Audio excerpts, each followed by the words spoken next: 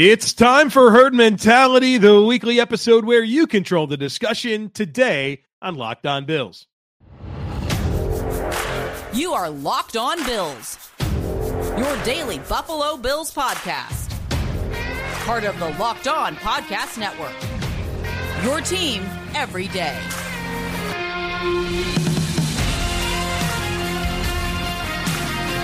What's up, Bills Mafia? It's Joe Marino, author of Go Bills and Buffalo's Run, also the co-host of the Locked On NFL Scouting Podcast, and I'm your host of Locked On Bills. Want to thank you for making Locked On Bills your first listen every day, and a big welcome and shout out to our everydayers. You know who you are. Those of you who never miss a single episode, I appreciate y'all being here very, very much. I'd also like to invite you to subscribe or follow for free on YouTube or wherever you listen to podcasts. We're part of the Locked On Podcast Network, your team every day. This episode is brought to you by Prize Picks, the easiest and most exciting way to play daily fantasy sports. Go to prizepicks.com/LockedOnNFL and use code LockedOnNFL for a first deposit match up to $100. Well, folks, welcome to Herd Mentality. Going to break this into three segments here. The first segment, we're going to talk about some big decisions that the Bills need to make with their coordinators, as well as some comments on the list of players the Bills have signed to futures deals. Then in the second segment, I want to get into some of the questions that people have coming out of the Kansas City game and some of the choices that the Bills made in that game. And then lastly, there's some questions about Von Miller, wide receivers, what to do with Dalton Kincaid in the closing segment. So let's have some fun here, talk about this football team. We'll start with the first one from Chris. Chris says, do you think the Bills will give Joe Brady the full-time offensive coordinator role and give him full play calling duties? If they're going to add a defensive coordinator, who should they interview and hire? And do you think a change at special teams coordinator is a possibility with the way Bass has been inconsistent of late and Martin didn't do a great job of punting? All right, so let's break it down. Let's look at all three of these scenarios, and I have thoughts on all three.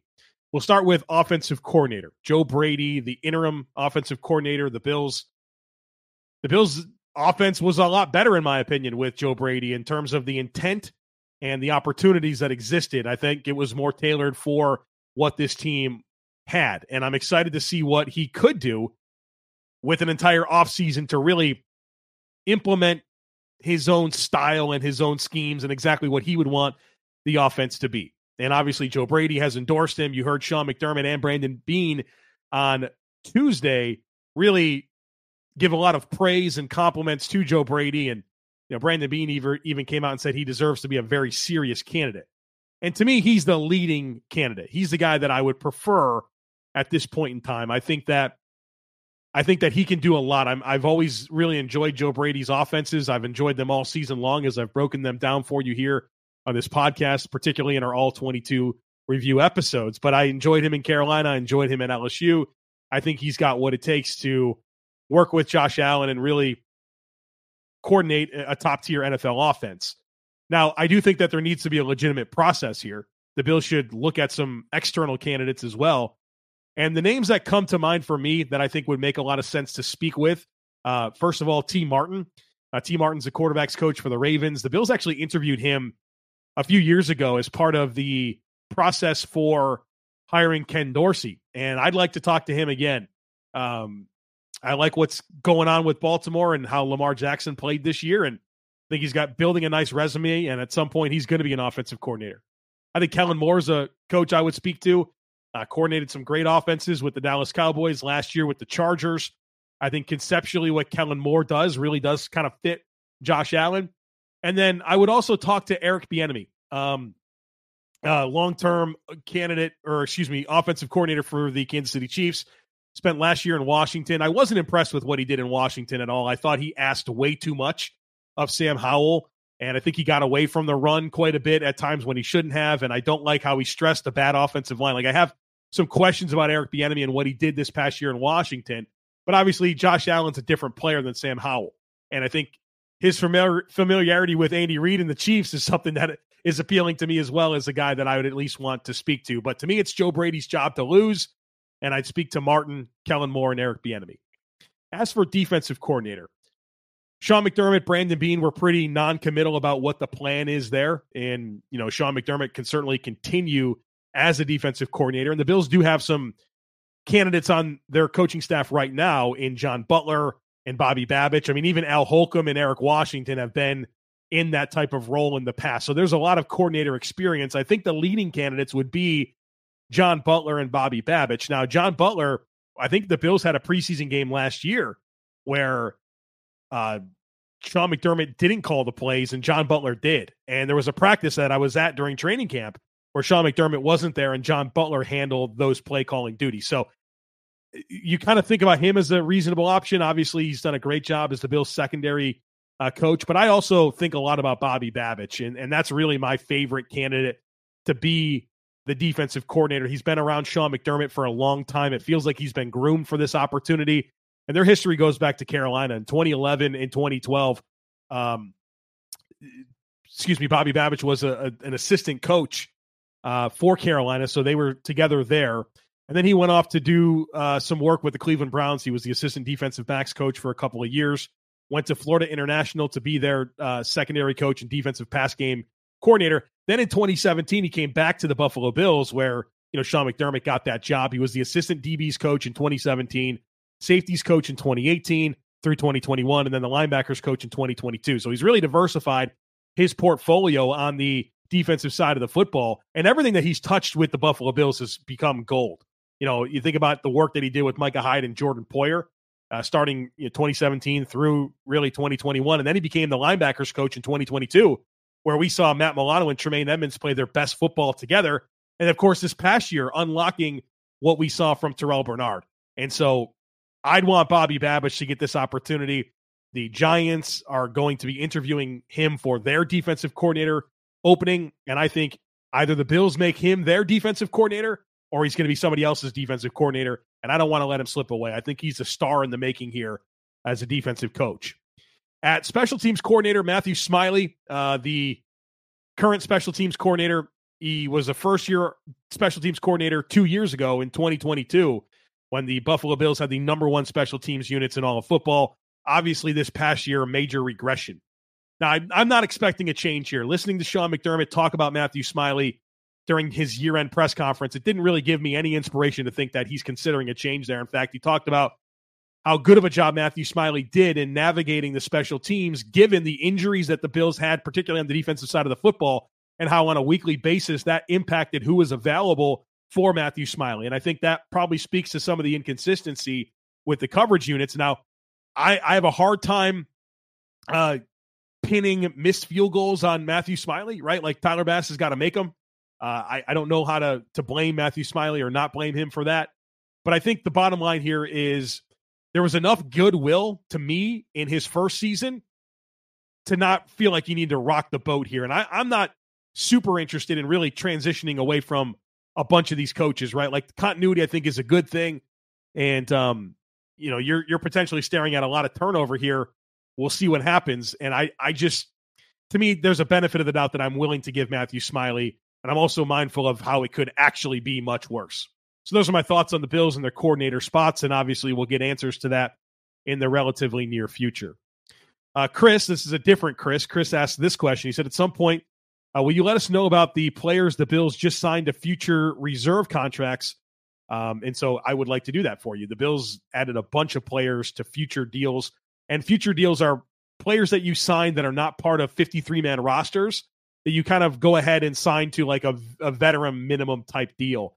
And a lot of the players that the Bills signed are players from their own practice squad and a couple from other teams' practice squads, which are pretty interesting. So let's mention these players. And there's one that I particularly want to talk a little bit more about.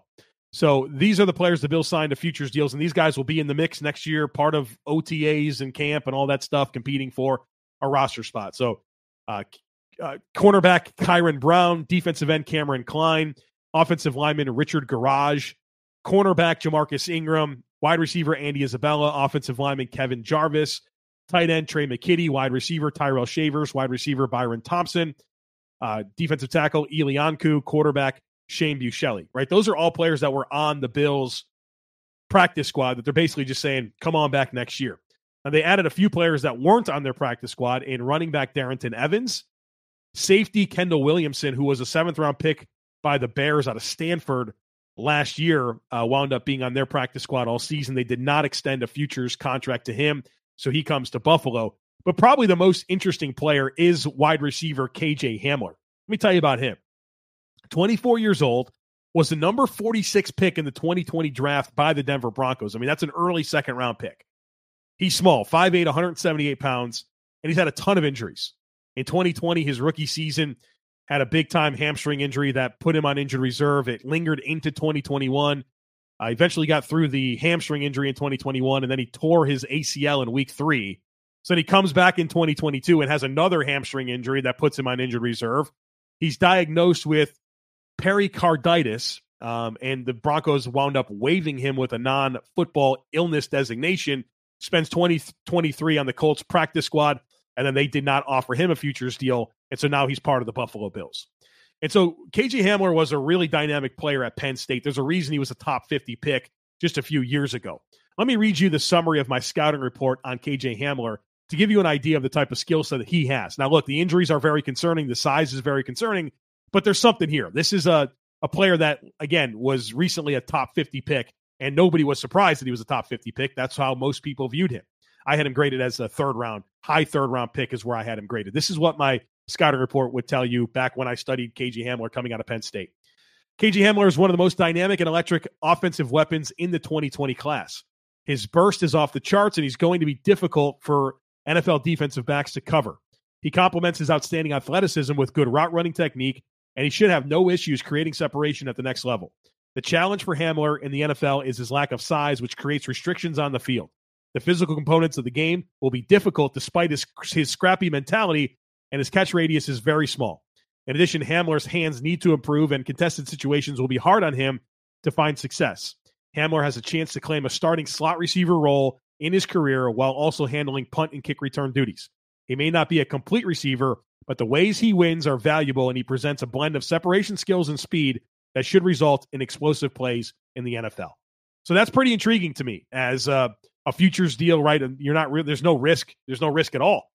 Somebody to have in the mix to go with a guy like Andy Isabella and just see if you can find a meaningful player. And if not, you're not really losing anything. I think that was a really nice addition when it comes to the futures contracts being KJ Hamler, in addition to bringing back a lot of the guys from your practice squad and really starting to map out what this roster is going to look like, right? We're going to get to a 90-man roster here this offseason, and I think that those are good additions to get that conversation started. All right, folks, plenty more to get to here. We're going to talk some about that KC game here in just a moment, so stick with me. Passion, drive, and patience. What brings home the winning trophy is also what keeps your ride or die alive. eBay Motors has everything you need to maintain your vehicle and level it up to peak performance, from superchargers, roof racks, exhaust kits, LED headlights, and more. Whether you're into speed, power, or style, eBay Motors has you covered. With over 122 million parts for your number one ride or die, you'll always find exactly what you're looking for. And with eBay Guaranteed Fit, your part is guaranteed to fit your ride every time or your money back.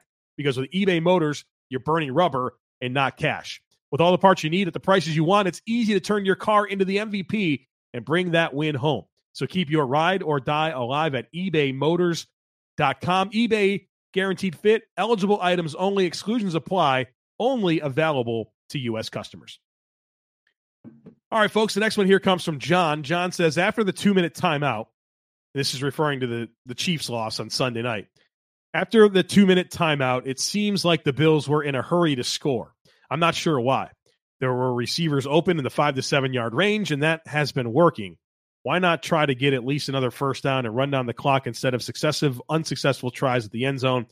After 13 seconds, I would have wanted Mahomes to have as little time as possible. So let's talk about this.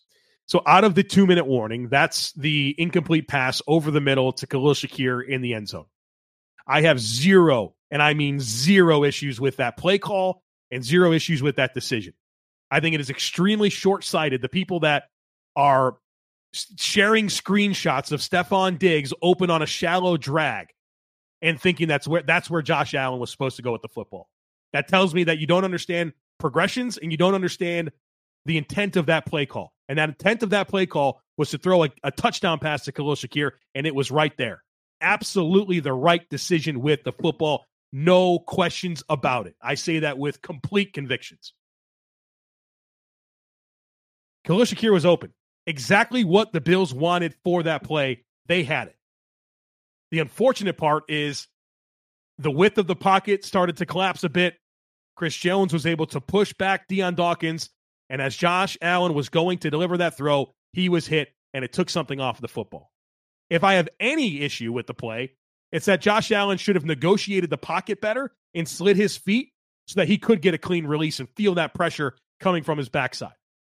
That's the only problem I have. The right read, the right throw, the right decision. No question about it. Stephon Diggs is the backside receiver. He's not even one of the first 2 or 3 options in the progression. Now, could you say that they should have went there or not tried to get a touchdown on that play and try to milk more clock, potentially set up a shorter field goal? Come on. Your goal is to score there. And unfortunately, that did stop the clock. It was incomplete. And then on 3rd and 9, Josh Allen didn't have anything available. He basically throws away the football. Tyler Bass misses the field goal. Bill's season's over. But you have an opportunity to hit that touchdown pass. And I don't understand the people that are saying, well, Patrick Mahomes probably is going to go down and score. Even if you hit the field goal, even if you hit the touchdown, you want to take all this time off because Patrick Mahomes is going to go score. Well, first of all, can we give him the chance to prove that he can do that? But also, did you watch the last 2 games the Bills and Chiefs played? Patrick Mahomes was in that scenario both times, and he failed. This past week or this past year, he couldn't win. He couldn't engineer the game-winning drive. And last year in Arrowhead, Taron Johnson picks him off a couple plays into the series. So what are we talking about here? You had an opportunity that was perfectly schemed up, the right play call to hit a game-winning touchdown pass and put the pressure back on Patrick Mahomes. It just didn't work out because Josh Allen was hit as he threw. Absolutely the right play. No question in my mind. And look, as we reflect on this game, you could poke holes at anything because the Bills lost. So therefore, anything that they did could have been different, and maybe it would have led to a different result. But I have no issue with that decision at all whatsoever. Alex says, do you think the defense would have fared better against the Chiefs if we went Dotson at middle linebacker and Williams at weak side linebacker instead of Klein and Dotson? I thought Williams made a couple of great plays in the limited snaps he got late in the game, and our defense finally made a couple of stops when he was on the field. Again, everything the Bills did was wrong because they lost the game, right? So you should have done a lot of different things, but the bottom line is this. The Bills had opportunities to make game-winning plays. That game was close, folks. The Bills lost by 3 points. It's not like they got mollywopped. The Bills were in position to win the game, and that's what coaches do. They put players in position to win the game. And whether it's Trent Sherfield drops, Stephon Diggs drops, Tyler Bass not hitting a field goal, Greg Rousseau not being able to sack Patrick Mahomes and him slipping out and completing it, whatever you want to point to. The Bills just didn't make the game-winning plays, but they were very clearly in position to make them. That's what it comes down to. You got to make those plays. And so, we can sit here and big brain this whole thing and say, well, if this guy played instead of this guy's played instead of this guy, maybe it could have been different. Well, the reality is we saw how it was played, and the Bills had every chance to win the game. And what more can you ask for? It's not like they got boat raced. It was a close game. The Bills were in position to win it, and that's all you can ask for. And so, with the benefit of hindsight, we can question everything. And because the Bills didn't win, whatever they did was wrong. Whatever they did. Whatever you want to point to, it was wrong because they lost the game. But at the end of the day, they were in position to win it. And here's this Dotson-Klein thing. Klein was a dumpster fire in the game. There's no question about it. But he's the guy that they trusted to do the green dot, to be the signal caller for the defense. Dotson hasn't done that all season long. So do you want to flip that around? In hindsight, you do, right? Because you lost the game. But let's not act like the Bills weren't in position to win it, because they were. They just didn't make the plays. Brad says, I think one of the most frustrating things about Sean McDermott is that he opts for what I would consider safer choices over the highest ceiling player.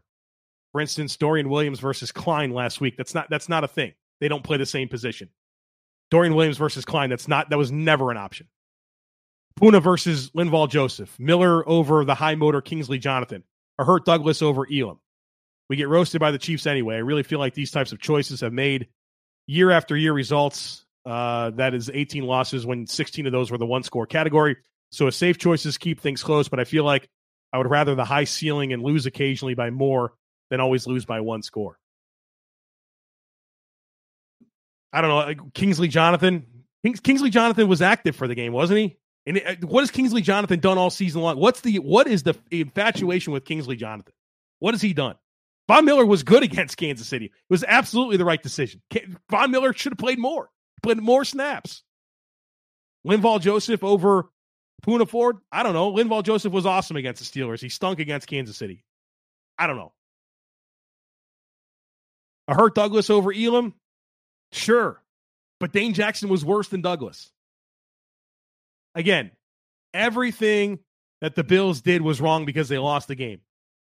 But they did have every chance to win it. So we can nitpick these decisions. The Bills were in position to win the game. And yeah, you could speculate if it would have been better or not. But nobody knows the answer. And I'm not going to sit here with any level of confidence and say, you know what? If Kyer Elam played over Rasul Douglas, they would have won the game. You know what that conversation probably turns into if the Bills still lose the game? Well, they were too cautious with Rasul Douglas. They needed to have him out there. Right? Like the spin zone's real. The spin zone is real. At the end of the day, the Bills had every chance to win the game. They couldn't make the game-winning plays, and the Chiefs did. All right, we got more to get to here in just a moment, so be sure to stick with me.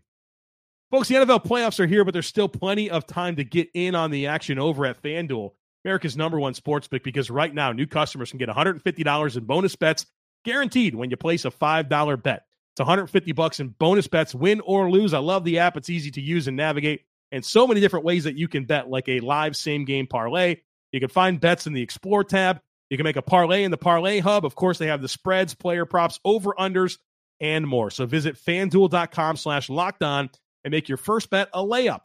FanDuel, official partner of the NFL. Next one today comes from Rob, who says, I know there's a big cap hit if the Bills cut Von Miller, but what would the cap savings be? Would it matter when he is cut, such as March, June, or the end of training camp? I know Arizona had that issue with D-Hop last year. They had a big cap hit, but did save some money off the cap. So Von Miller has 4 years, $80 million left on his deal. If the Bills were to cut him before June 1st, the Bills would lose $8.6 million in cap space due to the dead cap accumulation. So if you cut him before June 1st, you are going to have nearly $9 million less in cap space just to not have Von Miller. Or you can just have Von Miller and have an additional $8.6 million in cap space. It makes no sense, right? It makes no sense. If you do cut him post June 1st, that would mean you would accumulate $17 million in dead cap in 2024 and another $15.4 million in dead cap in 2025. Now, you would free up $6.8 million in cap space for the Bills in 2025, but not until after June 2nd. So there's just no good way out of this. The best plan is for Von Miller to play in 2024 and hope he's back or close to what he was before. And then there's a much more reasonable opportunity to get out of his deal after 2024. There's still going to be a massive dead cap, but there's actually savings. You hate to have the dead cap, but if you go through 2024 and he's a bum, well, at least there's some cap savings to be had while you still have to stomach a dead cap hit. Your best case scenario is in 2024, Von Miller is something like what you expect Von Miller to be. Aiden says, now that our season is over, I'm starting to look ahead to the draft, of course, and here's what I have to say. To me, drafting a down-the-field alpha wide receiver is a top priority this offseason. If Malik Neighbors and or Rome Odunze somehow drop out of the top 10, do whatever it takes to go up and get one of them. Time for Bean to be aggressive, but if they're both gone within the top 10, then A.D. Mitchell and Keon Coleman are targets I would love in the range that we're currently drafting. So the Bills pick 28th in the coming draft, and Malik Neighbors is going to be a top 10 pick. There's no world where this guy is not, I mean, maybe top 7, top 8, top 6, maybe top 5 wouldn't surprise me, depending on where the quarterbacks go. You think Los Angeles Chargers at pick 5 is going to get Malik Neighbors for sure. Arizona right there, another wide receiver spot. I just don't see these guys falling. The good news is that it's a good wide receiver draft, and I still have a ton of work to do on these prospects. I'm very, very much just scratching the surface, and I will have tons of big conversations with you about them, but I'm still working on it. But yeah, the Malik Neighbor stuff, we got to get that out of our minds because he's going to the top 5 probably. Rome Odunze out of Washington. I mean, if he gets to 28, sure. But with the depth of wide receivers in this class, I don't feel an urgency to move up at all. Like, I think you're going to get a good receiver at 28 or a good defensive lineman at 28, and you can come back to receiver in the second round. I think there's going to be options. So let the board fall to you. Use your draft picks. I'm not trading up I'm not trading that far up for a wide receiver. Maybe a modest move up the board if it's a Dalton Kincaid type situation last year, like that type of thing. But going from 28 to like 10 or 11 or 12 or something like that, you're talking about trading away a future first round pick. Now I'm trying to get younger and cheaper. I want as many draft picks as I can to do that. And let me tell you this. I have a lot of work to do on wide receivers. One receiver I'm just not interested in this draft is Keon Coleman from Florida State. Just nothing at all like the type of receiver the Bills need. He's a big-bodied, contested catch guy that isn't very good at contested catches. No separation ability. The Bills need a guy that can separate. Guys that can get open, that can win vertically, that can create after the catch.